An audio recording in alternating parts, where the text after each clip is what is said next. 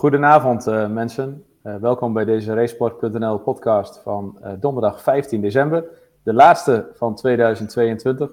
Dus een mooi moment om terug te blikken op het seizoen. En dat gaan we ook uitgebreid doen vandaag. Gelukkig hoef ik dat niet alleen te doen. Dat gaan we samen met Guido Venneman, Racesport.nl redacteur. En Even Slager, de man van Racesport zelf. Voordat we gaan terugblikken, waar gaan we het dan over hebben? Dat is misschien ook wel goed om dat eerst natuurlijk even te vertellen. We gaan het hebben over wat is het meest opvallende moment van het seizoen 2022? Was het mooiste racemoment van 2022? Welke coureur heeft het meest verrast dit jaar? Welke coureur of wie of wat is het meest tegengevallen dit jaar? En uiteraard ook nog hebben over een beetje over volgend jaar, het seizoen 2023. Welke coureur gaat in onze ogen daar verrassen? Nou, we hebben er alle drie eens wat over na zitten denken over deze 5 punten. En daar gaan we het met elkaar over discussiëren vanavond. Maar dat hoeven we niet alleen te doen. Want als jullie nu live aan het kijken zijn via onze social media kanalen en je vindt het leuk om op een van de onderwerpen te reageren, doe dat dan ook zeker in onze chat. En dan kunnen we die reacties waar nodig ook meenemen in ons verhaal. Nou, voordat we gaan aftrappen ben ik wel even benieuwd hoe het bij jullie is, mannen. Evert, het is nu een maand geleden dat de laatste race, het is een beetje een maand geleden dat het seizoen echt afgelopen is, MotoGP World Superbike. Dan kan ik me voorstellen dat sommige van onze luisteraars denken van die Evert die ligt nu de hele dag een beetje achterover op de bank en die is niks aan het doen. Of is dat toch anders, Evert? Nou, het was wel even anders, moet ik eerlijk zeggen. Na Valencia kwam ik ziek terug. En ik moet zeggen dat ik voor het eerst in 22 jaar een World Superbike weekend heb moeten missen. Omdat ik gewoon helemaal totaal los ergens in het bed lag. En Guido het werk moest doen. Dus ja, we waren wel even aan een weekje rust toe. Nou, die kreeg ik verplicht. En goed, we pakken nu langzaam de draad weer op. We zijn volle bak bezig met komend seizoen. Kalenders invullen, site aan de achterkant bijwerken. Technische jongens zijn druk. Rondje maken bij alle sponsors, adverteerders. En kijken of ze volgend jaar ook weer mee willen. Plannen maken voor volgend jaar. Dus ja, we hoeven ons nog niet te vervelen. Niet stil te zitten, nee, zeker niet. Nee, over dat griep hebben, daar konden we elkaar de hand schudden. Want voor mij lagen we allebei 3 of 4 dagen na de Valencia-ronde op bed. Guido, jij wijt het ergens anders aan, hè? Die griep, toch? Ik kan me herinneren dat er op Racesport.nl of op de Facebook van Racesport een leuk filmpje voorbij kwam. Ik weet niet of dat ergens aan ten grondslag lag, maar... jij doelt op het filmpje jij doelt op het filmpje dat zondagavond na afloop in Valencia, dat we even in de discotheek stonden. Ja, wij zijn natuurlijk ook een paar jaartjes ouder dan jou, Guido. Dus misschien viel dat bij ons toch dat nachtwerk iets zwaarder dan bij jou. Dus Ho. Wie was het verstandigst? Wie was het eerst naar huis? Gaan we zo doen. Goed. Het was ook wel raar geweest even als we jou mee hadden moeten nemen, toch? Ja, dat is ook waar. Ja, maar jij was verstandig. Ik moest een coureur even helpen die iets te veel gedronken had en die ook in de taxi terug moest naar het hotel. Dus ik was weer de goede gozer die een ander ging helpen. Dus en dat was goed excuus om iets eerder weg te halen. Ja, precies. Nou ja, goed. Wij konden in ieder geval maandag toen een beetje bijkomen. Aan het eind van het jaar, eind van het seizoen, dan mag dat een keer. Normaal is het natuurlijk vaak dat we op zondagavond met z'n allen nog met van alles en nog wat bezig zijn. En nu was het tijd even voor wat anders. Nou ja, goed. We hebben nog even niks, zeker nog 2 weken veel plezier van gehad. Laten we terug gaan kijken naar het seizoen 2022. Nou, wat ik net al zei, we gaan eigenlijk doen aan de hand van een soort van 5 stellingen of 5 vraagstukken. Evert, ik laat jou even aftrappen. We gaan beginnen met, wat was het meest opvallende moment van het seizoen 2022? En Evert, wat komt dan bij jou naar boven? Nou, daar heb ik eigenlijk 2 dingen. De een is voor World Superbike. Ja, en de World Superbike was voor mij... een opvallend moment is misschien... niet helemaal het juiste woord, maar de crash van Michael van der Mark in Estoril. In de 2e ronde op vrijdag. We keken allemaal uit nadat Van der Mark na zijn eerste blessure, zeg maar, in Assen weer aan de start stond. Ja. Nou ja, goed, hij had even daar na de tijd gehad. En we dachten allemaal van daar is de oude Michael weer. En nu begint voor hem het seizoen. Alleen die was eigenlijk na 2 ronden op vrijdag afgelopen. En We stonden er in Estoril, kun je dat eigenlijk vanuit het mediacentrum, kun je die bocht wel redelijk goed zien. En onze fotograaf Randy stond er met de neus eigenlijk bovenop. Ja, ik vond dat wel een heel bijzonder en opvallend moment. Dat heeft eigenlijk Michael zijn hele seizoen gekost. Ja, en de tweede die ik eigenlijk heb, dat is MotoGP. En dat was voor mij de maandag na de Spaanse Grand Prix. Toen wij met Guido samen waren met z'n tweeën bij de test nog op maandag voordat we terug gingen naar huis. Ja, en daar ontstond in één keer zo'n rare sfeer. En toen kwam het hoge woord eruit. Suzuki stopt na dit seizoen als fabrikant in de MotoGP. Nou, ja, dat was echt een heel opvallend en bijzonder moment. Had niemand aan zien komen. Het was gewoon gek om daar te zijn. Gek om het aan te horen. Het vloog van links naar rechts. Dat was het begin van het eind van Suzuki, zeg maar. Die in Valencia de laatste MotoGP-race gereden hebben. En die ook nog wisten te winnen. Ja, dat was, vond ik een heel opvallend en bijzonder moment. Ja, dat was het ook absoluut. Ik was er natuurlijk niet zoals jullie live bij, maar gewoon helemaal... Ik weet nog dat het aan het eind van de dag was en ik was ook in Jerez, maar ik vloog maandag terug. En dat inderdaad, ik stond op het vliegveld en toen ik voor mij door een van jullie werd geappt van... kijk nou eens wat er gebeurt. En dat ik echt dacht van we zitten natuurlijk wel eens wat vaker wat te geinen. Dat je eerst denkt van dit is een grapje. Maar dat bleek geen grap te zijn. Dus, maar goed, dat herkenbare punten. We hebben denk ik allemaal wat dingen voorbereid. We hebben natuurlijk niet met elkaar besproken. Zeker die laatste stond ook bij mij op de lijst. Maar gelukkig heb ik er nog een paar ook achter de hand voor straks. Guido, wat was voor jou een opvallend moment? Nou, ik heb er eigenlijk ook wel 2 uitgekozen. Begin ik ook bij het WK Superbike. Daar waren we niet alle 3 bij. Daar waren we alleen bij Assen, want Evert zat toen in Portimao. Dat je ook, weer een momentje die ik denk ook op mijn lijst heb, maar vertel verder. In het race 2 op zondagmiddag de strijd tussen Toprak, Razgatlioglu en Jonathan Rea. Nou, na alle strijd wat we in 2021 al gezien hadden, zat het er natuurlijk aan te komen dat het een keer mis zou gaan. Nou, dat gebeurde in Assen, in bocht 2 in Maardijk. Toevallig stond daar René Vos, onze technische man, maar ook zeer vervent fotograaf. Die stond aan de buitenkant van bocht 2. Eigenlijk als enige stond hij daar. Dus, maar dat is niet echt een standaard plek om te gaan staan, nee. Zeg maar. Of niet, want dan kun je, op die plek kun je eigenlijk, want veel fotografen kun je natuurlijk op veel verschillende plekken dan te fotograferen in zo'n race. En eigenlijk is dat een plek waar als je daar eenmaal staat, dan sta je een soort van vast, zeg maar. Dus vertel verder.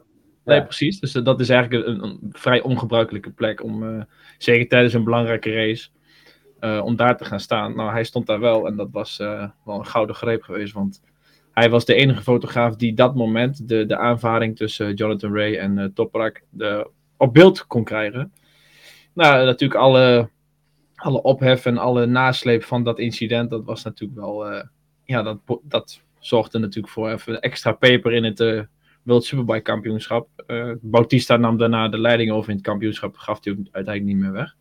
Mm-hmm. En dat vond ik eigenlijk wel in ieder geval opvallend. Het was ook een leuk moment, want wij als Racesport zijnde hadden als enige de foto's. Nou, Dorna wilde die natuurlijk graag hebben. En ik zag ze volgens mij van de week nog steeds voorbij komen op hun website en hun social media kanalen om toch dat moment nog even te herhalen. Ja. Dus ik denk dat René dat ook wel nog wel... Ja, maar wat misschien wel leuk is om daarop aan te vullen, want wij zaten natuurlijk in het mediacentrum en het was ook nog de MotoGP in Portimao, dus we waren Evert zat daar, maar daar was jij natuurlijk ook nog wel wat mee bezig.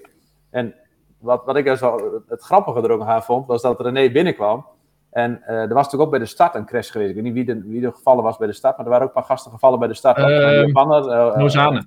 Ja, en hij had het erover, ik heb die crash van Nozane. Dus toen dacht ik van, als je daar dan bent geweest, dan kan het ook zijn natuurlijk dat je die van Toprak reed. En hij ging zo mooi zitten en met zijn, want dan gaat voor de mensen thuis, als de fotografen binnenkomen, dan is het natuurlijk altijd, dan moet zo snel mogelijk dan een foto bij ons komen, zodat we het artikel online kunnen zetten. En voor mij was Jan Timmerman er, en René. En van tevoren hadden we afgesproken dat René een foto zou leveren voor dat artikel. Dus ja, René gaat zitten. Maar hij zei niks over die crash eerst, hè. En ik zei tegen hem, goh, als je dan die startcrash hebt, heb je dan die foto van Ray met Toprak ook? Ja, die heb ik ook. Oké.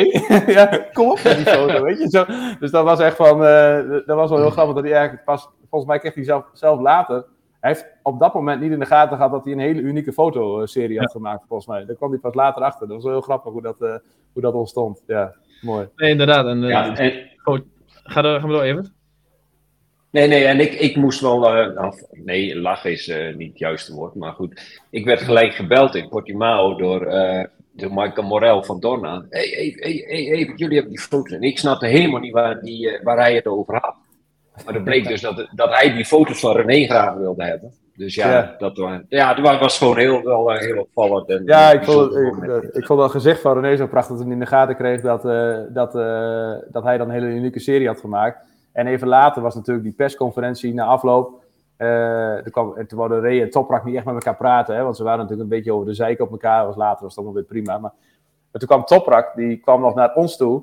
Want voor mij de Yamaha-man van de perschef, die had gewezen van... die gasten die hebben de foto's, weet je zo. En toen op een gegeven moment zat Toprak tussen ons in, Guido. Die zat de fotoserie te bekijken, hè? Weet je dat nog? Ja, dat was ook wel heel mooi, ja. Nee, precies, dat was inderdaad het moment. Toprak, die wilde, was heel aandacht, want ze hadden van Dorna ook nog de onboardbeelden, hadden ze allemaal nog niet gezien. Dus dit was eigenlijk het enige bewijs van het incident. Ja. Op dat moment was. Dus Toprak was heel aandachtig door die foto's aan het scrollen en kijken van oké. En natuurlijk, hij zag op dat moment zijn gelijk. Hè, want Jonathan Ray en Toprak dachten allebei dat ze gelijk hadden. Dus hij zei van kijk, zie je wel, het is bewijs. Nou, ik weet niet wat, voor mij was Misano daarna, of in ieder geval een andere race van Estoril met Estoril natuurlijk, ja. Dus ze vonden allebei dat ze gelijk hadden, maar dat was inderdaad wel een leuk moment. Kijk er wel leuk op terug. De crash is natuurlijk zelf niet leuk, maar wel grappig hoe dat... En er waren ook geen tv-beelden. Dus nee, heel weinig. Maar ze hebben het later nog op de vaste camerabeelden van Titiski hebben ze terug moeten kijken, omdat er ook nauwelijks tv-beelden waren. Ja, maar ook, en er waren eigenlijk ook nog, omdat het van die tv-camera's aan de zijkant zijn niet het beste materiaal. Eigenlijk René had het veruit het beste materiaal van de race. En ik ben benieuwd of er komend jaar bij de World Superbike meer fotografen kiezen voor die locatie. Toch om te be sure, zeg maar. Misschien dat ze van Dorna er wel iemand neerzetten van ga daar maar staan. Ja, of dat René gewoon constant een rijtje fotografen achter zich heeft rijden. Ja, dat ze hem gaan volgen. Volgen hem wel, hij weet waar het gebeurt. Ja. Mag met jou mee. Ja. En je had nog een tweede punt, Guido? Ja, een tweede moment wat ik had, dat was in Oostenrijk. Nou, daar waren we ook bij. Dat was ook al een beetje vreemd. Het lijkt een beetje op het moment in Jerez. Dat langzaam doorkwam dat de sprintraces zouden komen. Ja. En dat was natuurlijk nog helemaal... dat kwam ook echt als bij donderslag bij helder hemel. En langzaam maar zeker werd het duidelijk van oké, dit is al besproken en dit gaat eraan komen. Terwijl de coureurs nog van niets wisten. Nou, dat gaf een hele best wel vreemde sfeer op vrijdagmiddag. En zaterdagochtend kwam het eigenlijk naar buiten. En dat blijkbaar waren de teams al wel geïnformeerd, maar de coureurs niet. Dus dat was een hele vreemde wisselwerking. Uiteindelijk ben ik nog steeds niet overtuigd of dit nou de juiste richting is voor het MotoGP-kampioenschap. Maar in ieder geval, dat was wel een van de meest opvallende momenten voor mij. En ja, dat gaat in ieder geval het komende seizoen gaat dat nog veel besproken worden. De hele nieuwe opzet. Ja, in basis 42 races volgend jaar, hè? Dat is wat. Ja. Dus, mooie punten. Ja, jullie hebben ook best wel wat gras voor de voeten. Ja, alles. Ja, jullie hebben wel lekker aan het maaien geweest. Ja. Maar ik had daar natuurlijk wat rekening mee gehouden. Dus ik heb zelf ook nog wel wat aanvulling erop. Wat voor mij ook een opvallend moment was, naast eigenlijk wat dingen die jullie ook terecht al mooi benoemd hebben, is ook wel de ommekeer in het MotoGP-kampioenschap geweest dit jaar. Dat de saksering, dat Bagnaia eigenlijk in het achterwiel, of in het wiel, zoals we bij wielrennen noemen, van Quartararo ten val kwam in de eerste bocht. En ja, weet je dat ik echt toen dacht van, nou, dit is helemaal klaar, weet je. Dit kan nooit meer. En waarschijnlijk niet alleen ik, maar hunzelf waarschijnlijk ook. En zo'n beetje heel de wereld dacht dat op dat moment. En ook de combinatie met natuurlijk wat vaak genoemd, dat Assen natuurlijk wel een sleutel... Helemaal vroeger, zeg maar in de jaren 80, zo was natuurlijk Assen helemaal, echt midden in het seizoen. Waren er minder wedstrijden, was dat echt de sleutelwedstrijd, werd het al genoemd van het seizoen. En dat vind ik altijd, dat was het eigenlijk dit jaar ook alweer. Dat het voor Assen nog net niet werd tegen Quartararo gezegd van, nou, je hebt de titel al binnen, zeg maar, bij wijze van spreken. Daar kwam het eigenlijk bijna op neer. Ook met de combinatie dat Assen eraan kwam, zijn circuit. En dat ging eigenlijk ook natuurlijk hartstikke goed in het begin, of goed, maar hij was wel op snelheid, zeg maar. En dan dan komt hij ten val, neemt hij Alex Espargaro mee, die eigenlijk op dat moment zijn grootste concurrent is in het kampioenschap, die door de grimbak heen moet. Krijgt hij een longlap penalty voor, wat ook eigenlijk nog steeds in mijn ogen nergens op slaat. Krijgt hij daar nog een keer, Bagnaia die wint, en daardoor eigenlijk slaat het helemaal om. En heb je aan het eind van het jaar dat Bagnaia kampioen wordt. Dat was toch wel die hele reeks van gebeurtenissen, zo kort achter elkaar, was wel vond ik een hele opvallende en bijzondere. Als je dan over crash... Ja? Dat was ook de eerste fout eigenlijk van Quartararo in het seizoen. Hè? Ja. En daarna werd het fout op fout eigenlijk. Ja, goed. En zoals in Silverstone ook, dat hij natuurlijk die longlap had, zeg maar. En dan kon hij eigenlijk daarna niet meer verder naar voren komen. Veel korter naar de Red Bull Ring, wat natuurlijk een vreselijk moeilijk circuit was, waar hij wel een fantastische inhaalactie had. Hè? Die is uiteindelijk gestemd als inhaalactie van het seizoen. Meer dan terecht, volgens mij. Ben het niet helemaal mee eens. Ik vond die van Espargaro en Aston misschien net iets mooier. Ja, oké, zo. Ja, die was die van maar die misschien van Quartararo was dan zeg maar echt mooi berekend, zeg maar. Een soort van. En bij Espargaro was het ook zeg maar wel een beetje alles of niks, had ik het. Ja, wel fantastisch hoor, maar het was wel all-in, zeg maar. Voor mij was beide keren Jack Miller de slachtoffer. Dus een van de slachtoffers in Assen natuurlijk. Met Binder was er volgens mij bij. En over crashes, net wat dan ook opvallend moment natuurlijk was dat Ayo Gura nog even de soort van de bijna potentiële wereldtitel weggooide in Sepang. Dat was natuurlijk ook wel, als je het hebt over een opvallend moment, was dat ook wel een opvallend moment. Ja, en wat ik dan nog wil benoemen is in Mugello. Daar waren, ik weet niet, was jij daar ook, Guido? Of was in ieder geval Evert was daar ook, hè? Ja. En dat toen natuurlijk wat rondging, dat er een speciale persconferentie kwam voor Marc Marquez. Nou, er werd natuurlijk eerst even wat geroepen van, zal hij al helemaal stoppen? Wat gebeurt er? En toen kwam natuurlijk al vrij snel duidelijk dat hij een periode eruit ging. Maar ik vond die hele die lading, de emotie bij die persconferentie, vond ik ook wel echt wel een opvallend moment. We zaten in die zaal. En je voelde ook gewoon aan Alberto Puig die daar zat en Marquez van we gaan nu weer dat hele traject in van de operatie en zo. Maar ook eigenlijk geen enkele, logischerwijs ook, geen enkele zekerheid van nou kom ik wel terug en hoe kom ik dan terug. En, en ook de combinatie met hoe de andere rijders erop reageerden was natuurlijk fantastisch. Fantastisch, gewoon heel respectvol en netjes en heel mooi. Maar dat moment dat je echt dacht van gaat hij nu een 8-voudig wereldkampioen hier zijn laatste race rijden of niet? Dat was wel een heel ding. Vond ik ook wel een opvallend moment van dit jaar. Ja. Mag ik er ook nog één noemen? Vooruit even. Die schiet me net. Ja. Catalunya, want we hadden het net over Alex Espargaro. Ja. Maar daar ging hij, het moment dat hij dacht dat hij gewonnen had, maar toen bleek dat hij nog een ronde moest. Ja, dus, klopt. Ik dacht al, ik stond... ik stond in Catalunya in de eerste, op die heuvel, zeg maar, kun je nog mooi naar beneden. Nee, dat klopt helemaal. Ik stond in Catalunya te kijken bij de eerste bocht van boven. Dus ik had geen scherm, alleen ik zag gewoon het live gebeuren. Maar ik dacht dat die stuk ging. Terwijl wij aan het werk waren, zat jij daar gewoon te kijken. Ja, maar goed, er moeten mensen moeten werken en dan kunnen mensen gewoon lekker een wedstrijdje kijken. Ja, dat is toch een verschil moeten wezen. Ja. Hallo, ik had even storing. Oh. Ik zag al even de groepsapp verlaten, zeg maar. Ja, precies. Maar, ja. Nee, maar dat was, ik dacht, die gaat hartstikke stuk. En toen op een gegeven moment denk ik van, nee, maar heeft het helemaal niet in de gaten, weet je. Maar dat was wel was zeker een moment. Ik denk dat hij er nog 's nachts dan wel eens van wakker wordt, denk ik. Ja, ik denk, er is natuurlijk daarna nog heel veel andere dingen. Eigenlijk misschien dat hij er nu minder wakker van... kijk, als hij hij heeft eigenlijk in de tweede helft van het seizoen zelf, was hij gewoon niet goed genoeg om een echte titelkandidaat te zijn. Maar stel nou dat hij inderdaad dat wel was geweest, en je bent inderdaad dat je in die laatste wedstrijd dus echt op een aantal punten net geen wereldkampioen wordt, en dan ben je er natuurlijk wel helemaal zuur van dit moment. Hij is nu wel net niet derde geworden, en dat heeft natuurlijk wel nog wat geld gekost. Ja, de derde wordt dan, zit er nog een bonus aan vast. Nou, dat is hij niet geworden, dus... Ja, dat zou inderdaad kunnen. Ja, nou, misschien wordt hij daar dan nog een keer wakker van. Ja, en ik ben heel benieuwd of hij ooit nog weer zo'n seizoen eruit kan persen als dit jaar. Of dat het dit jaar echt allemaal op zijn plek viel. Maar goed, dat gaan we ook volgend jaar zien. En wat misschien later in deze podcast nog wel behandeld. Laten we naar het tweede punt gaan. Het mooiste racemoment. Wat vond jij voor jou persoonlijk het mooiste racemoment van 2022? Guido, dan mag jij deze keer aftrappen. Nou, ik heb er eentje die was persoonlijk voor mij heel mooi. Dat was op een hotelkamer ergens in Barcelona.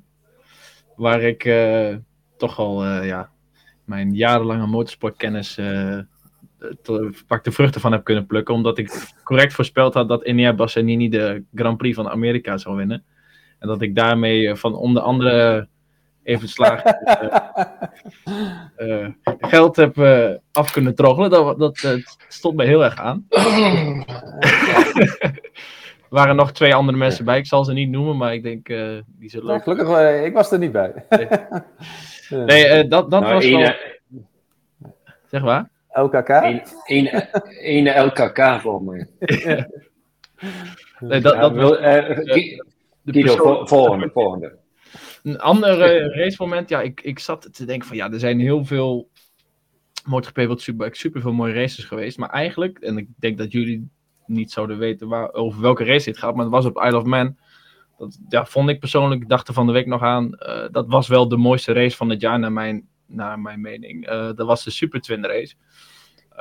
Die ging vooral tussen Michael Dunlop en Jamie Cowart en dat ging per sector, dus op Isle of Man heb je allemaal die verschillende sectoren.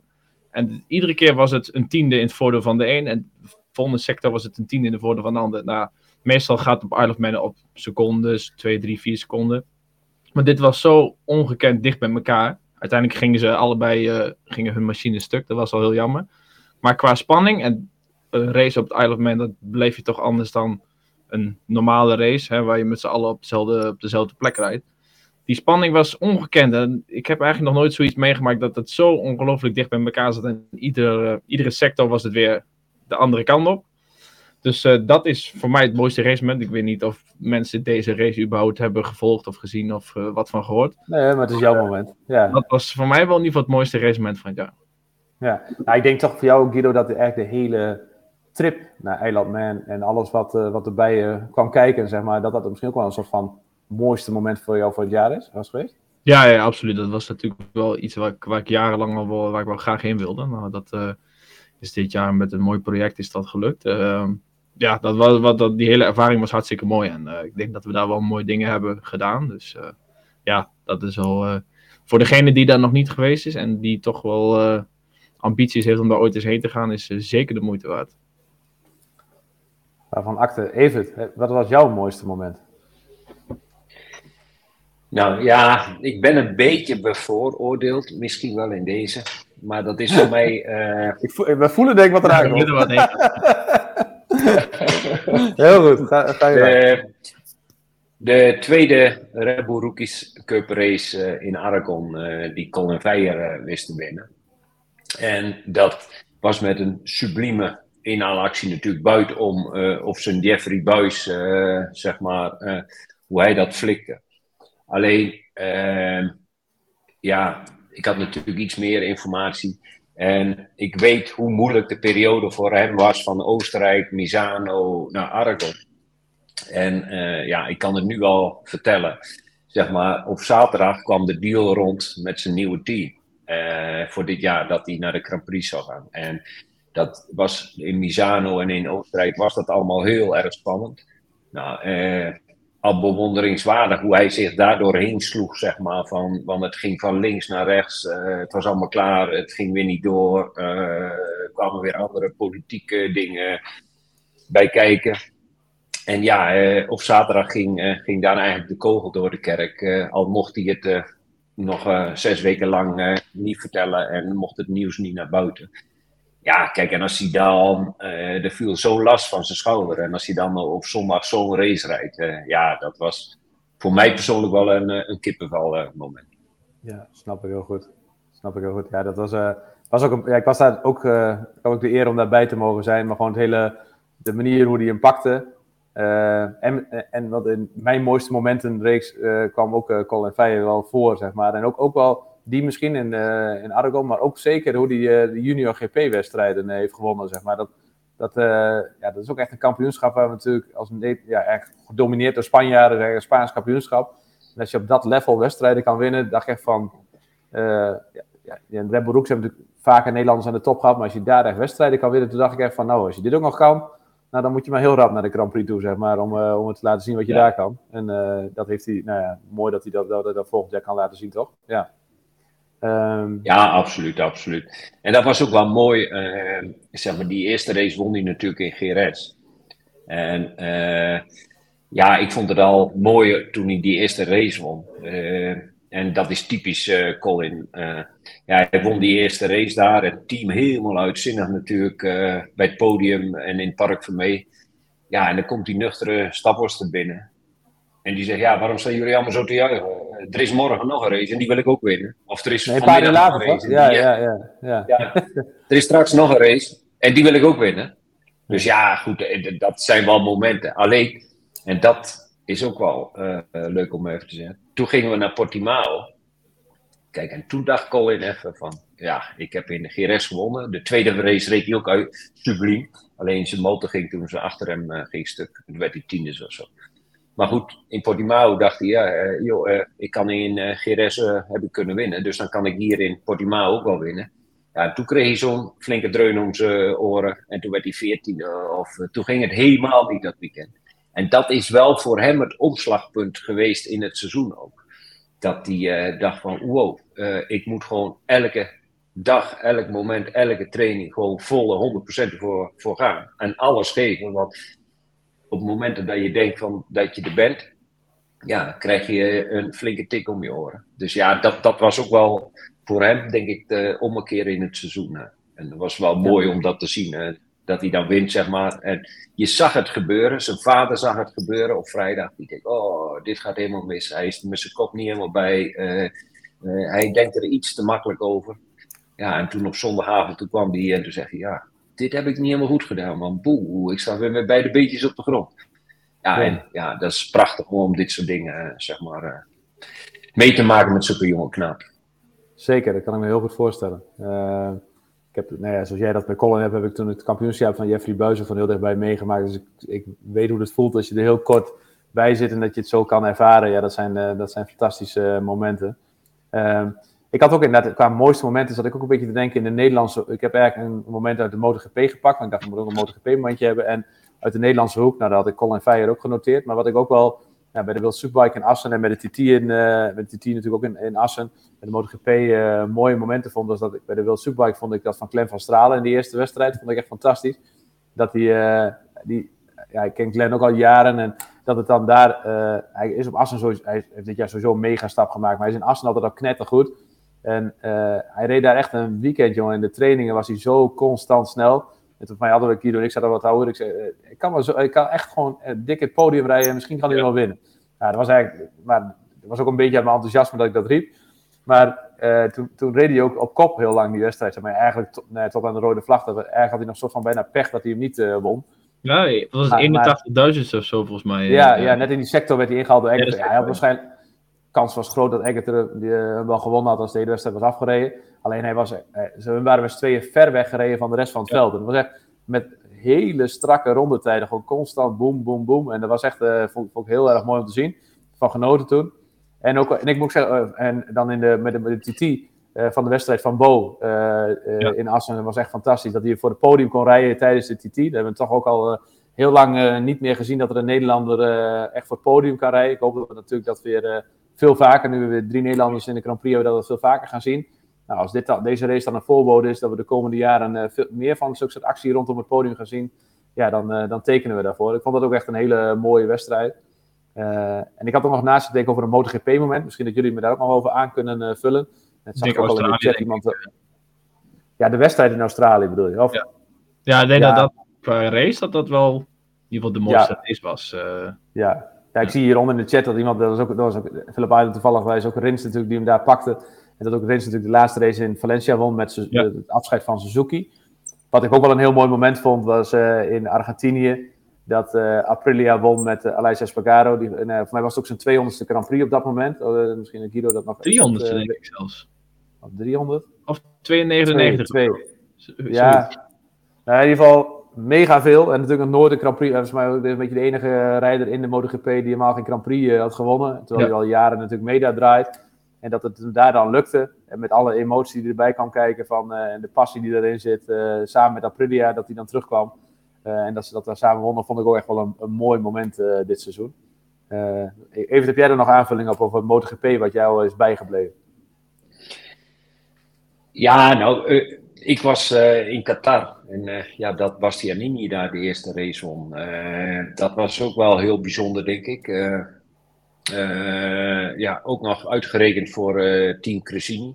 Die natuurlijk met Ducati in de MotoGP verder gingen. Ja, en dan met Bastianini die eerste race winnen. Ja, dat was ook wel een bijzonder moment. Dat was ook gewoon, er kwam zo verschrikkelijk veel emotie bij kijken. Zowel van het team, van Bastianini zelf natuurlijk.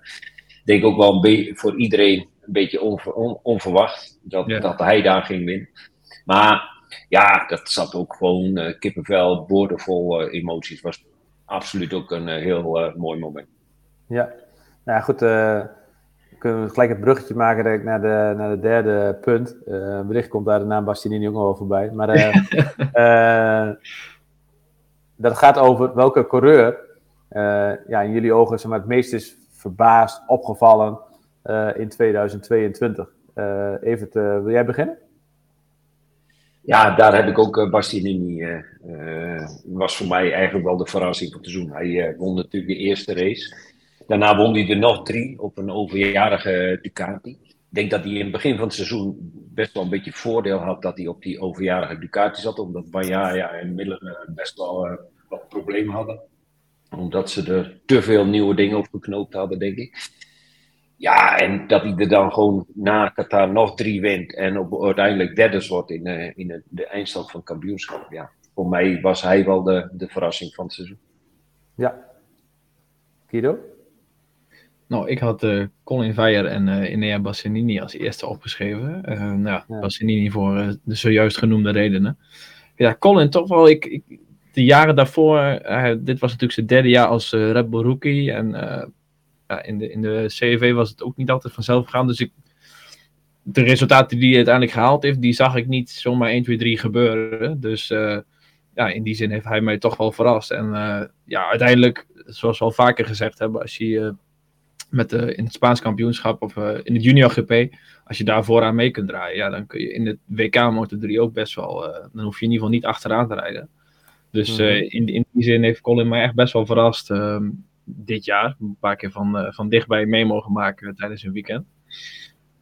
Als je mij dan nog eentje te binnen schiet, dat is misschien eentje die je niet zo 1, 2, 3 zou noemen. De Sontja Chantra van het Honda Team Asia. Die had nog nooit op het podium gestaan en zo in één keer won die de Grand Prix van Indonesië. En ik weet niet of mensen het zich nog kunnen herinneren, maar het interview na de tijd was misschien nog wel vermakelijker dan de race zelf. Ik denk dat het nog ergens op YouTube staat. Enthousiasme, dat straalde er vanaf. Dus, en in Thailand reed hij heel even aan kop en dat was... had hij zijn thuisrace kunnen winnen. Dat is het eigenlijk niet gebeurd. Maar dat is ook wel een van de coureurs die mij wel verrast heeft. Want het werd zelfs nog even genoemd dat hij misschien dan... omdat Ai Ogura had gezegd, ik wil niet naar de MotoGP, werd zijn naam nog even genoemd. Bij LCR Honda als vervanger van Nakagami. Maar dus dat is iemand die mij nog zojuist in ieder geval te binnen schoot. Buiten Colin en Bastianini om. Ja, ik had natuurlijk ook Bastianini genoteerd, maar goed, daar kan ik nu niet meer mee aankomen. En in de MotoGP hebben we Aleix Espargaro natuurlijk wel genoemd. Dat hij ook wel dat hij op een heel jaar zo constant zou kunnen presteren, had ik ook van tevoren niet verwacht. Ook opvallend vond ik in ieder geval het hele VR46-team. Zowel Luca Marini als Marco Bezzecchi. Eigenlijk allebei ver boven verwachting. Ik had van Marini nooit gedacht dat hij dit soort resultaten over een heel seizoen wel constant zou kunnen doen. En ook dat Bezzecchi in zijn eerste MotoGP-jaar ook gelijk tot dit soort resultaten dat hij daartoe in staat is. Ik ben ook heel benieuwd hoe of ze dat ze maar volgend jaar nog het next level kunnen overtreffen. Daar ben ik wel echt heel nieuwsgierig naar bij die gasten. Dan moet ik toch ook kijken of ik nog een opvallende naam kan noemen. Nou, jij noemde net in de Moto2 iemand, dan wil ik daar toch ook iemand noemen. Daar wil ik Alonso Lopez wel noemen. Die eerste 6 races. De eerste 6 races aan de kant, die had gewoon nog geen zitje, überhaupt in de Moto2, het jaar daarvoor ook niet. Die reed in het Spaanse Moto2 kampioenschap, daarvoor nog wel in de Moto3 Grand Prix gereden, maar nog 1 of 2 keer op het podium gestaan, maar niet niet echt naam gemaakt in de Moto3. En dan komt hij erin op Le Mans. En voor mij kwalificeert hij zich, dat weet jij misschien nog wel beter, Guido, gelijk op de tweede of derde startrij. Oké. Ik had even op Jan Backup nu gehoopt, maar goed. Maar goed, in ieder geval goed gekwalificeerd. En gelijk stond hij er. En aan het eind van het jaar ook die wedstrijd op Phillip Island. Dat was dan misschien wel de meest extreme. Voor mij moest hij 1 of 2 keer een longlap nemen. 2 keer een longlap nemen? Sowieso 1 keer. Ja. En hij had ook voor de wedstrijd had hij al een kaart, een harte aas, had hij in zijn pak gedaan. En uiteindelijk na de race haalde hij eruit van dat hij het ace op de sleeve had. Dus hij wist eigenlijk al van, ik ga dit gewoon winnen. Ja, maar dat is toch, maar dat je dat bedoel ik dus, dat je het jaar eigenlijk helemaal niet begint. En ook Aldeguerre, dat is natuurlijk zijn teamgenoot, maar dat was ook zijn teamgenoot in het Spaanse Moto2 kampioenschap, die ook bekend staat als een groot talent. Die reed hij eigenlijk natuurlijk, heeft hij daarna helemaal aan fladder gereden het hele jaar. En dat je daar op zo'n indrukwekkende wijze ook als een Grand Prix wint. Ja, ik ben heel benieuwd ook hoe die volgend jaar het gaat doen. Want de jongen die presenteert zich ook goed, zeg maar, buiten de baan en zo. Dus ik ben wel heel nieuwsgierig of dat kan maar zo een titelkandidaat volgend jaar zijn. Even? Ja, en ik vind het een geweldige kerel, want hij werkt naast zijn Grand Prix activiteiten, zeg maar, werkt hij ook als coach in het CIV. En ja, als je hem daar bezig ziet en ik heb een paar keer, zeg maar, dat ik vlakbij hem zat in het mediacenter en hoe hij daarmee bezig is en hoe enthousiast hij is. En ja, gewoon een geweldige kerel. En het mooie vind ik, hij is toen natuurlijk in de Moto3 volgens mij aan de kant gezet. Ja. En toen kreeg hij wel heel veel aanbiedingen. Ja, hij zou bij Husqvarna rijden. Ja. En toen is hij aan de kant gezet omdat er iemand kwam met meer centen. En toen heeft hij gezegd van, joh, what the fuck, ik ga dit nooit meer doen. Als ze me willen hebben, iedereen weet dat ik talent heb. En als ze me willen hebben, moeten ze me betalen. Ik ga niet meer betalen om te gaan racen. Ja, en toen is hij opgepakt, zeg maar, door Speed Up. Om in Moto2 te gaan rijden in het Spaans kampioenschap of in het Europees kampioenschap. Ja, en dat hij dan op die manier weer terugkomt, dat is natuurlijk een bijzonder verhaal. Ja. Heel mooi. Ja, gaan we volgend jaar vast nog wel meer over hebben. En wat misschien ook wel nog goed is, vind ik wel mooi om te benoemen, als je het over de World Superbike hebt, meest opgevallen is toch, wil ik de naam Alvaro Bautista toch nog wel even noemen. Mede met Ducati was natuurlijk ook fantastisch, hè, in de World Superbike, maar dat je het dan toch doet, want de Ray en Toprak, die hebben er letterlijk en figuurlijk echt alles aan gedaan om hem van de titel af te houden. En dat hij toch, ook na een paar mindere jaren, dat hij dan toch het zo oppakt en dat je dan op deze manier kampioen wordt, dat vind ik wel een petje af. Absoluut. Ja, je had er een mooie finishpraat over geschreven van de week. Dus en ik denk dat die ook komend jaar, dat we gewoon weer die 3 zijn die in ieder geval de dienst uit zullen maken. Hopelijk kunnen er meer coureurs dichterbij komen. Ik denk wel dat het closer zal zijn dan dit jaar, maar knap dat Bautista dat nog kan en wil ook. Want hij hoeft volgens mij niet meer. Nee, Ja, en dan gewoon na een uitstapje, zeg maar, na een jaar Honda. En 2 jaar.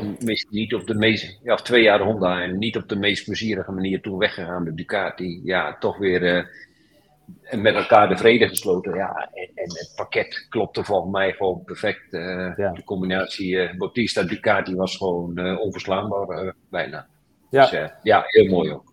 Er wordt wel druk over een gezamenlijks gewichtslimiet. Hè? Dus dat kan wel, dat zal volgend jaar denk ik nog niet ten uitvoering komen. Maar daar wordt wel over gesproken, want ik ben het daar zelf niet mee eens. Maar dat willen ze toch wel in gaan voeren om in ieder geval het voordeel op het rechtstuk dat dan toch iets te verminderen.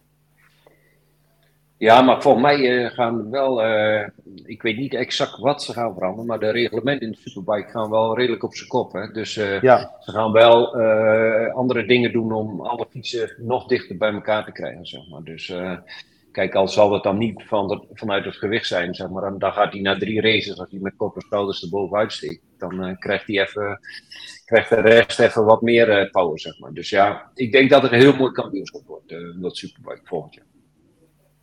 Ja, eens. Ik denk ook dat het zeker weer spectaculair wordt. En inderdaad, waar je net over had over de regels, dat zit hem daar inderdaad voornamelijk in dat ze vaker in het jaar dan dat bij elkaar als het ware leggen. Om, de concessies. om te kijken van... Ja, de concessies. Ja. Maar dat er ook superconcessies dus komen, niet alleen maar dus op basis van motorvermogen, maar ook op je vering en de hele rattenplan, zeg maar. Dus dat je... Chassis, chassis. Dus dat... was volgens mij 5 races. En dus nu 3 volgens mij. Ja, 3. Het was 5 en dat wordt nu na 3. Ja. Maar dat chassis is nieuw volgens mij ook. En dat zorgt er dan ook voor volgens mij dat sommige... Kijk, de Ducati is ook met de Pirelli's. Dat is natuurlijk als het ware hand in hand. Dat de 1 en 1 is 3 bij wijze van spreken. En dat BMW en Honda daar bijvoorbeeld meer moeite mee hebben. En dat denken ze dus ook door die chassisregels aan te passen. Dat het dichter bij elkaar komt te liggen. Ja, heel nieuwsgierig hoe dat uitpakt. Ja. Welke coureur of team of wat dan ook... Of mediaman mag ook, is jou het meest tegengevallen in het seizoen 2022. En dan hoop ik dat Even Slager natuurlijk niet ons noemt, maar even, wat gooi jij erin? Voor mij Johan Mir. Ja, ik vond toch, nadat hij kampioen geworden is, misschien niet helemaal een heel goed seizoen om te vergelijken, zeg maar, om kampioen worden. Hij was heel regelmatig natuurlijk in 2020, pakte daar de titel. Maar ik had er echt van dit jaar wel meer van hem verwacht, zeg maar. Je zag toch dat Alex Rins toch de meerdere was ten opzichte van hem. Ja, ik vind hij valt me tegen. En ik ben heel benieuwd wat hij volgend jaar gaat doen op de Honda als teamgenoot van Marc Marquez. Ja, ik ook. Ja, dat is een mooie, maar wel een terecht denk ik een persoon om erin te gooien in deze ronde. Guido, wat heb jij hier genoteerd? Nou, de grootste teleurstelling was toch wel Franco Morbidelli, denk ik. Je kunt het allemaal wel over eens zijn dat hij in ieder geval lang niet bij het niveau van Fabio Quartararo kwam. Al kwam geen enkele Yamaha-coureur daar in de buurt. Maar ja, hij heeft geluk gehad dat hij nog een contract op zak heeft voor volgend jaar. Achteraf heeft Lin Jarvis nog gezegd van misschien hadden we toch moeten gokken en Toprak maar gewoon op die machine moeten zetten. Nou, dat hebben ze niet gedaan. Maar Morbidelli is toch wel de grootste tegenvaller. En die zal ook wel echt vroeg in het komende seizoen al moeten laten zien dat hij een stap heeft gemaakt. Want ja, anders dan is hij daar gewoon weg. En dan zetten ze daar iemand anders neer. En ik denk ook wel, wie ik ook wil noemen, Jorge Martin. Hij heeft dat misschien niet helemaal met alleen maar de coureur te maken. Maar in het begin van het seizoen is hij echt wel tegengevallen. En eind van het seizoen heeft hij wel laten zien dat hij vooral over de kwalificatie gewoon de snelste is. Een paar keer nog een mooi resultaat weggegooid. Dus hij is wel heel snel, maar toch over een heel seizoen had ik meer van hem verwacht. En verwacht ik ook meer van hem komend seizoen. Dus dan moet ik toch inderdaad Morbidelli en Jorge Martin in ieder geval in de MotoGP-kampioenschap zeggen. Ja. Ik denk dat je helemaal gelijk hebt bij Morbidelli. Want ik denk als hij de eerste paar wedstrijden van dit seizoen niet echt gaat presteren, dan zal het niet alleen voor hem, denk ik, bij Yamaha over zijn. Maar dan kan het nog wel eens een heel lastig verhaal worden voor hem überhaupt in de MotoGP. Ja, dan is dat denk ik ook een... Ik denk dat... dan zou dat nog wel eens een superbike kan worden. Ja. Kan die ruilen met Toprak. Ja. Misschien nog, voor Yamaha begrip, misschien nog wel de meest makkelijke zet, maar in ieder geval de meest logische zet om dat te doen, misschien gezien wat er nu ligt. Wat ik dan als meest tegenval heb, dat is dan toch Honda. Gewoon in het geheel. Als je in het begin van het jaar, ik weet dat we de podcast voor mij voor het seizoen opnamen. Toen riepen we alle 3 dat Marc Marquez wereldkampioen ging worden. Nou, dat is net niet gelukt. Mede door verschillende redenen natuurlijk. Maar ook wel vooral omdat wij wel geloofden, volgens mij alle 3 in de Honda van het voorseizoen. Pol Espargaro was er snel mee. Maar Pol Espargaro stond ook gewoon op het podium in Qatar. Dus het leek aan het begin van het jaar ook allemaal best wel oké met Honda. Maar dat bleek uiteindelijk totaal niet oké. En toen Marquez nog eens wegviel ook, toen was het natuurlijk, werd het weer een dramatisch seizoen. En voor het 3e jaar op rij. Dus ik denk zeker gezien de verwachtingen vooraf en wat we dan nu achteraf bij Honda hebben gezien, wil ik die eigenlijk erin gooien als meest tegenvallende. Achteraf, als je bedenkt, want er zijn maar 2 podiums gehaald door Pol Espargaro en Marquez. Als zij die niet hadden gehaald dit jaar, dan had Honda gewoon concessies gehad voor het komende seizoen. En dan mochten ze vaak testen en dan mochten ze vaak... Die hadden ze eigenlijk in moeten leveren. Die hadden ze ik moet zeggen, dat zijn wij als grote Honda niet nodig. Nee. Maar het is wel, van de week was natuurlijk die test op Jerez, de privé-test. En normaal zie je daar veel foto's en de timing van het circuit staat dan aan. En je kunt een beetje in de gaten houden wat er gebeurt. Maar Honda had verboden om aan alle teams, ook de Superbike teams, om ook maar foto's van buiten hun eigen pitbox te maken. En er mocht helemaal niets van naar buiten. Dus wat Honda daar getest heeft en wat ze daar gedaan hebben, dat lijkt me toch wel heel interessant. Want het is één groot geheim. Ze zullen niet zo heel veel getest hebben, want 3 dagen regen was het in Jerez de laatste dagen.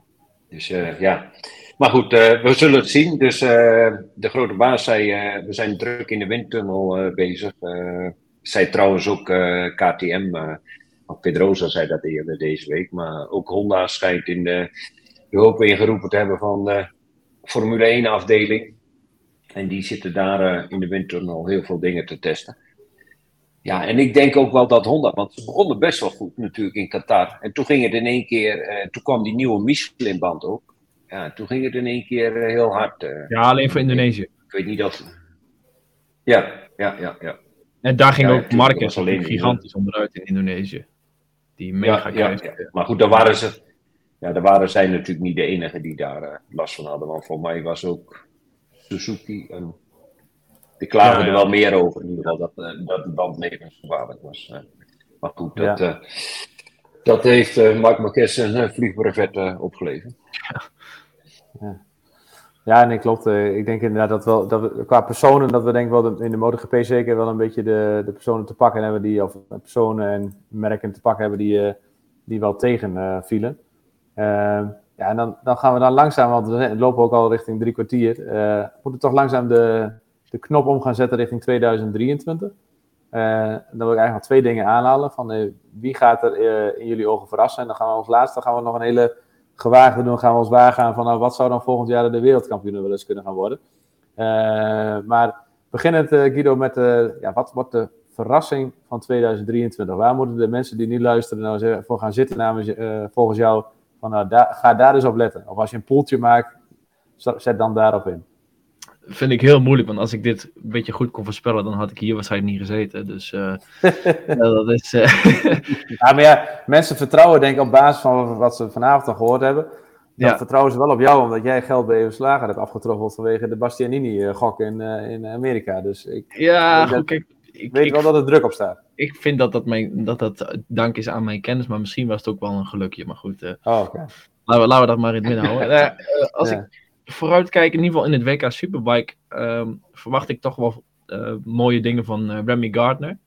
Die was aan het eind van dit seizoen was hij er echt helemaal klaar mee. Als je hem sprak voor of na een raceweekend, dan die was er helemaal klaar mee. Die zegt van ik had liever al veel eerder willen stoppen. Dat was natuurlijk gewoon één grote nachtmerrie. Zijn debuutjaar en enige jaar in de MotoGP-klasse. Ik denk wel dat hij volgend jaar hij zit best wel bij een leuk team natuurlijk. Het GRT Yamaha-team in World Superbike.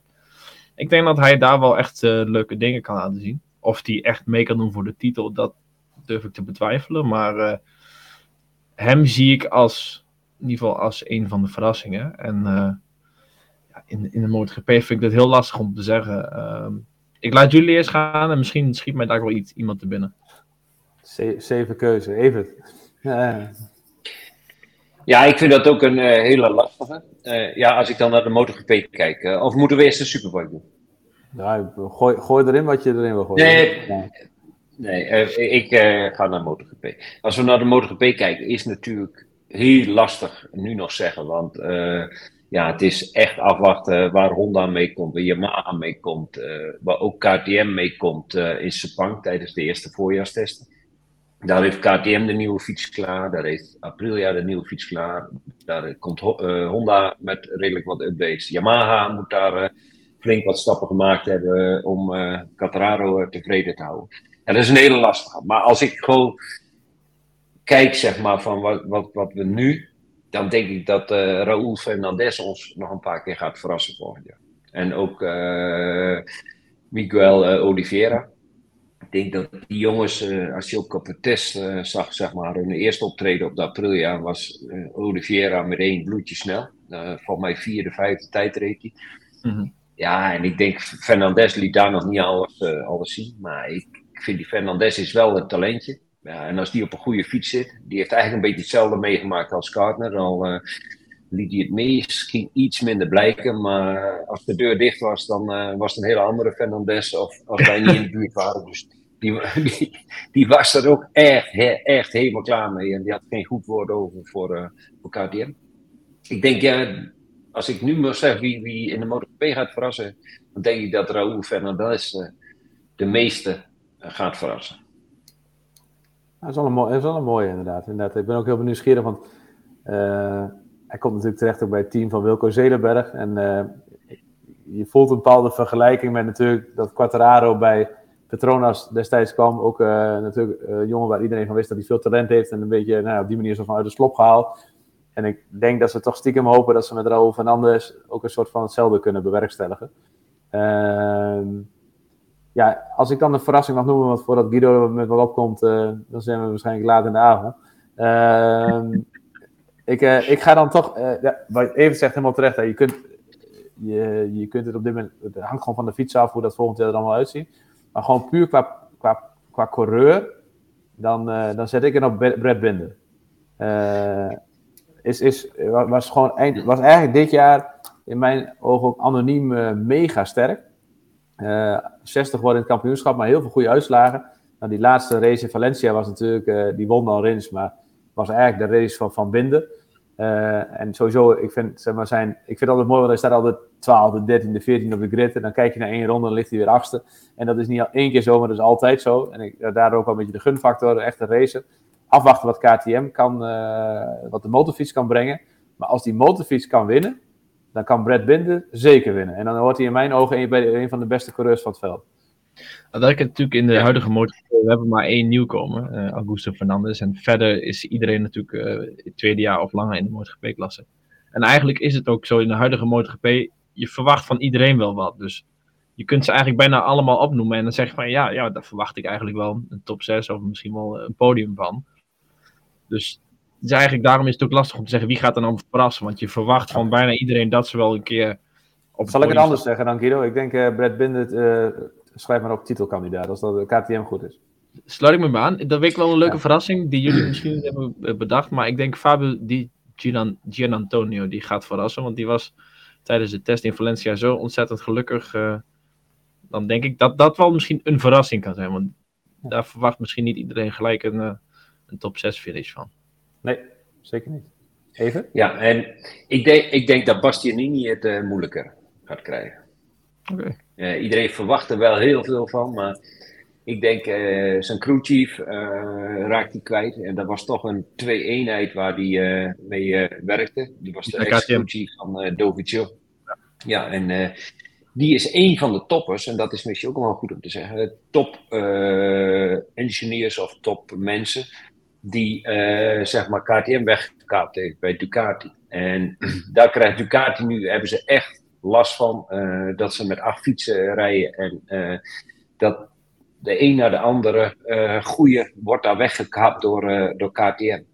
En ja, die hebben er nu al een paar. En ik ben er ook van overtuigd, en Binder zei het ook, het is gewoon een kwestie van tijd dat KTM een winnende MotoGP-fiets heeft.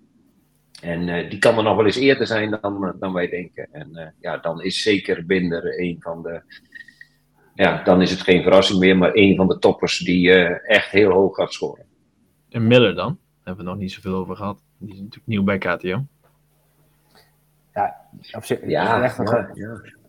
Ik vind het een fantastische gast. Maar ik denk dat hij heel lastig gaat krijgen om Binder te volgen. Ja, ik denk sowieso dat hij het eerste jaar, ik weet niet wat voor contract hij heeft, maar hij heeft zelf die keus gemaakt. 2 jaar. Hij heeft zelf die keus gemaakt. Maar zijn manager, dat is natuurlijk Aki Ajo. Ja, en ik denk dat zij meer weten dan wij weten. En zo'n stap om van een Ducati af te stappen en naar KTM te gaan, die neem je niet omdat je €50 meer per raceweekend kunt verdienen. daar zit wel meer achter, denk ik. En Miller is niet dom. En Aki Ayo is zeker niet dom. Die staat bekend als een van de slimste managers. En ja, die is natuurlijk helemaal thuis bij KTM. Dus daar kan best wel eens een verrassing uitkomen. En als die KTM straks echt goed is, ja, dan zit Miller ook goed. Maar dat hij het eerste jaar lastig gaat krijgen, daar ben ik ook wel van overtuigd. We lopen richting het uur, mannen. En misschien moeten we gaan dan een poging wagen om de laatste uitzending van het jaar rond het uur af te sluiten. Als we dan helemaal, voordat we de mensen fijne feestdagen gaan wensen, gaan we toch even een kleine voorspelling wagen wie dan volgend jaar wereldkampioen gaat worden in jullie ogen. Natuurlijk afhankelijk van fietsen en weet ik wat allemaal, gewoon puur op basis van talent, denk van coureurs. Doe het als je wil van de MotoGP, Moto2 en Moto3. En dan ook graag misschien even de waarom erbij, waarom je voor die coureur hebt gekozen. En omdat Guido net zijn kaken op elkaar hield, mag hij nu beginnen. Oké, nou, vooruit, laten we even beginnen. De MotoGP, dan denk ik toch wel Enea Bastianini. Ja, hij heeft dit jaar laten zien dat hij het kan. Hij is best wel compleet. Nu zit hij in het fabrieksteam van Ducati. Ik denk compleet vind ik niet. Ik vind zijn kwalificaties gemiddeld genomen te matig. Ja, hij komt misschien wat tekort op een Jorge Martin bijvoorbeeld. Maar ja, nou, daar valt dan aan te werken. Maar in ieder geval in de race is hij, vooral het laatste gedeelte, heeft hij laten zien dat hij bepaalde kwaliteiten heeft die een ander niet heeft. Dat hij de banden zo ontzettend lang goed kan houden. Dus ik denk dat wel, moet je natuurlijk wel rekening houden met de sprintraces. Dat zou je bijna vergeten. Maar dat is natuurlijk wel een andere manier van racen. Dan is het heel houden van de banden niet belangrijk. Maar nou heb ik al Bastianini gezegd, dus... Hij komt er dan niet meer onderuit. Nee. Dus die denk ik in de MotoGP. Dan de Moto2. Ja. Dat denk ik toch... Pedro Acosta. Eerste jaar in de Moto2 heeft hij al een aantal wedstrijden gewonnen. Laten zien dat hij er gewoon gelijk in het eerste jaar bij kan staan. Natuurlijk wel lastig met jongens als Alonso Lopez, maar... ik verwacht dat Acosta toch misschien nog net van een hoger niveau is dan een Alonso Lopez. Dus dan zit ik in die klasse mijn geld op Pedro Acosta. En in de Moto3-klasse moet ik eens even goed nadenken. Want er zijn natuurlijk een heel aantal jongens weggegaan. Romano Fenati komt terug. Dat is ook al een bijzondere naam. Zie je het dan niet als wereldkampioen, of wel? Nou ja, het is geen domme jongen, maar als ik dan inderdaad iemand moet kiezen, dan ga ik voor Diogo Moreira. Mooi. Dus dat zijn mijn namen.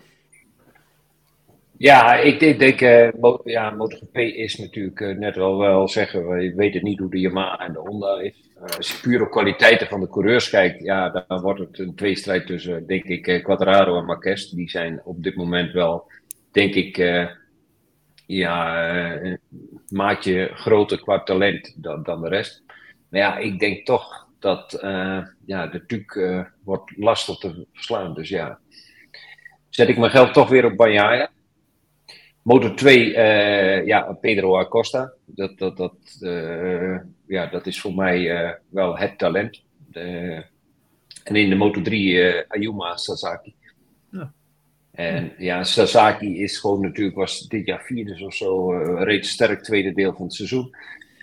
Ik mocht met mijn dorpsgenoot naar de presentatie in Memmingen van het Intact team en daar was hij ook. En heel lang met hem zitten kletsen. Ja, het is toch wel een bijtje. En het is zijn laatste seizoen, zegt hij, volgend jaar Moto3. En er is maar één ding, dat hij altijd wereldkampioen worden, voordat hij naar de Moto2 wil. Dus, en hij heeft natuurlijk een team nu waar hij binnen het team zou die naar de Moto2 kunnen. Dus ja, hij zegt alles is aan mij en ik zal er alles aan doen. Sasaki Moto3, Acosta Moto2. Ja, en dan ga ik toch voor Bagnaia MotoGP. Het kon wel zijn alsof je op mijn lijstje had gekeken. Want ik zou dan, als ik voor jou mocht, zou ik... Je vriendin appte net. Dus Laurien die had het door. Ja, nee, toen maar. Dan ga je... Ja, goed. Standaard dat je mijn keuzes opvolgt, David. Maar nee... Zijn alle drie hetzelfde? Ja, exact hetzelfde, ja. Jongen. Alleen, maar goed, zit op één lijn, Evert en ik, hè. Maar ja, goed, als je dan toch een paar namen inderdaad, de tegenhangers inderdaad. Je noemde Bagnaia inderdaad. net hebben we Binder al benoemd, is misschien wel echt een dark horse. Maar uiteindelijk Marc Marquez en Quartararo. Ik hoop gewoon dat die machines zo goed zijn dat je wel tegen Bagnaia en Bastianini kan vechten. En dan wordt het wel heel interessant, zeker ook met die sprintraces. Want ik denk in zo'n sprintrace, ook met Marc Marquez en zo, zijn manier van rijden, dan gaan dat wel hele leuke wedstrijdjes worden, denk ik. In de Moto 2 zou ik ook inderdaad voor Acosta gewoon puur als naam inderdaad, verwacht ook veel van Alonso Lopez. Niet dat hij kampioen wordt, maar waar ik ook veel van verwacht is van Guevara. Vond hem ook echt dit jaar in de Moto 3 uitzonderlijk goed. Misschien nog wel uitzonderlijk. Acosta was natuurlijk een mega revelatie omdat hij in zijn debuutjaar kampioen werd. Maar de wijze waarop Guevara dat dit jaar deed, misschien nog wel indrukwekkender. Was natuurlijk wel zijn tweede seizoen, dat moet er wel bij gezegd worden. Maar ik ben ook heel benieuwd hoe hij dat in de Moto 2 gaat doen. Ik denk echt wel dat hij echt gelijk heel goed meekomt. Er zit gewoon een goede kop op dat ventje. En in de Moto 3, dat is ook inderdaad ook voor mijn gevoel ook Sasaki zeggen van het moet ook wel gebeuren voor hem dit jaar, denk ik. Wat even ook terecht wel aangaf. En hij heeft natuurlijk ook veel ervaring in die Moto 3. Dus dat kan hem gaan helpen.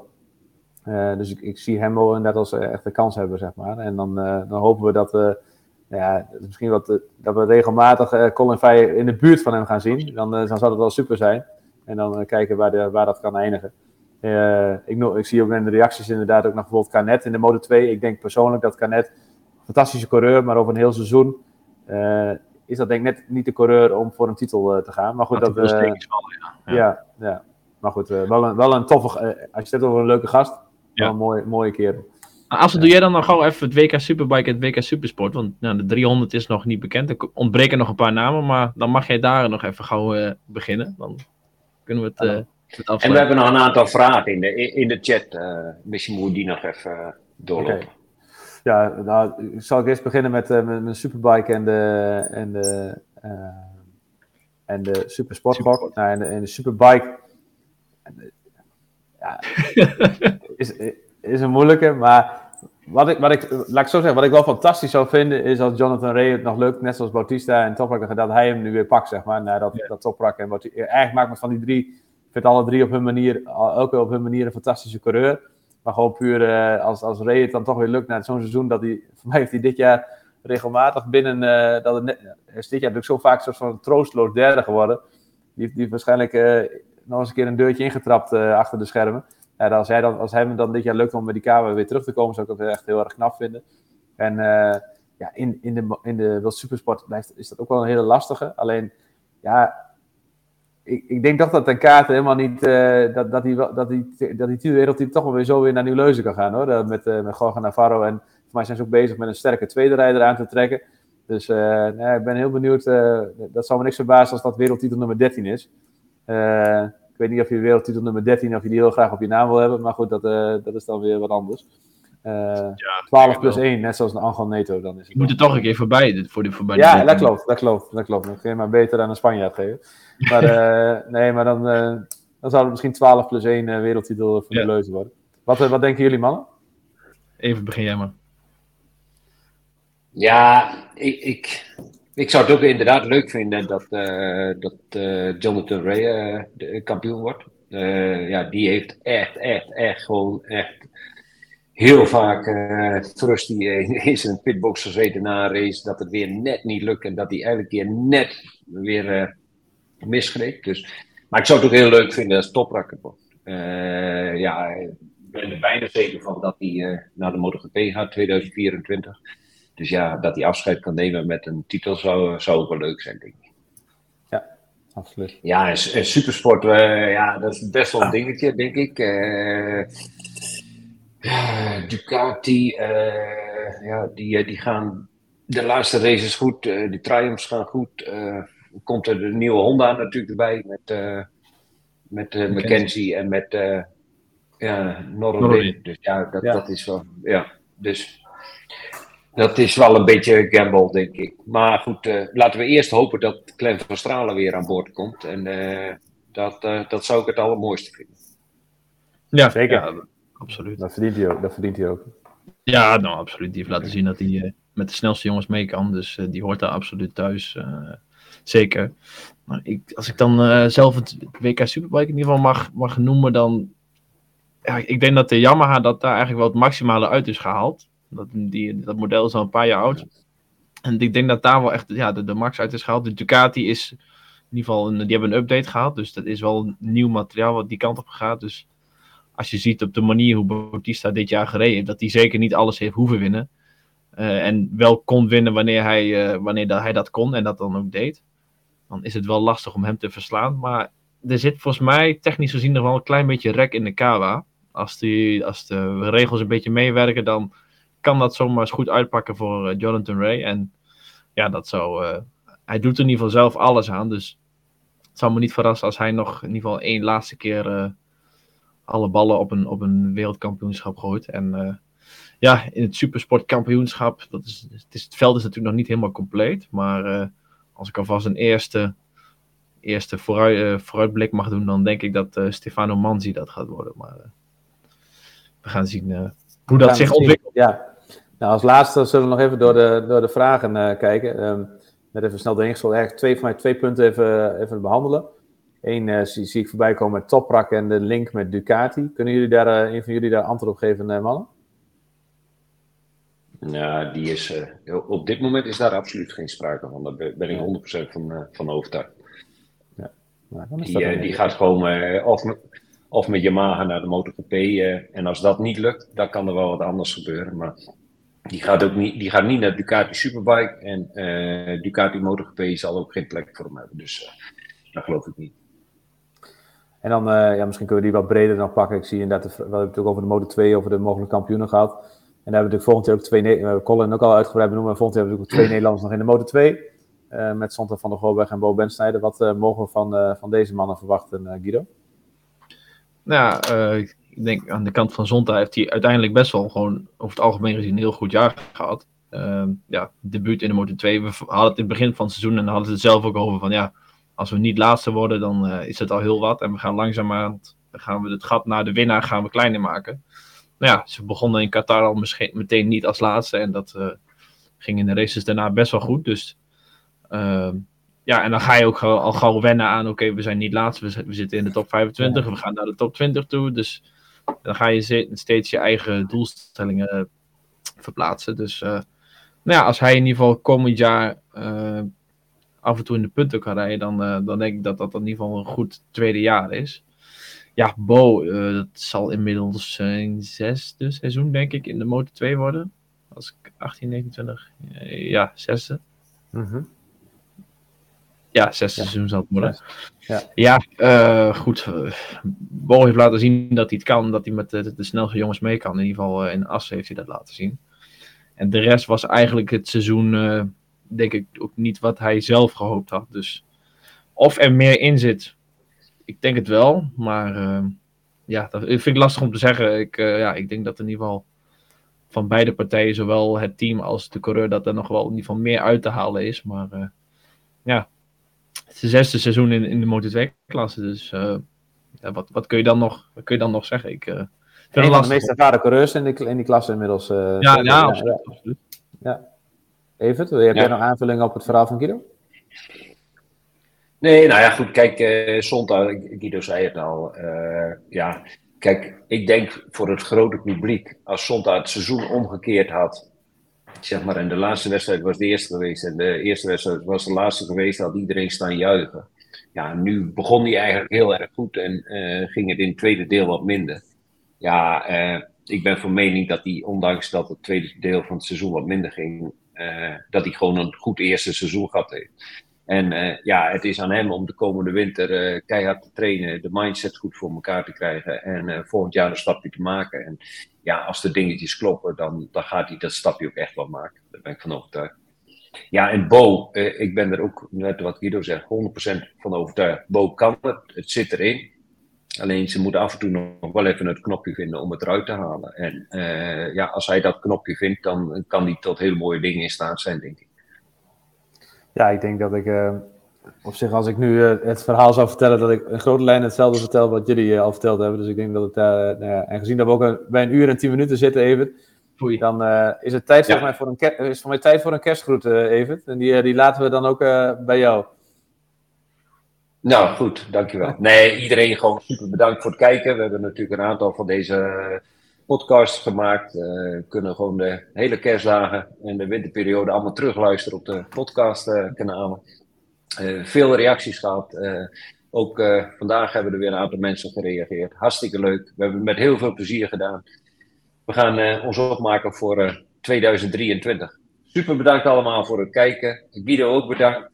Asse ook bedankt voor dit uurtje weer.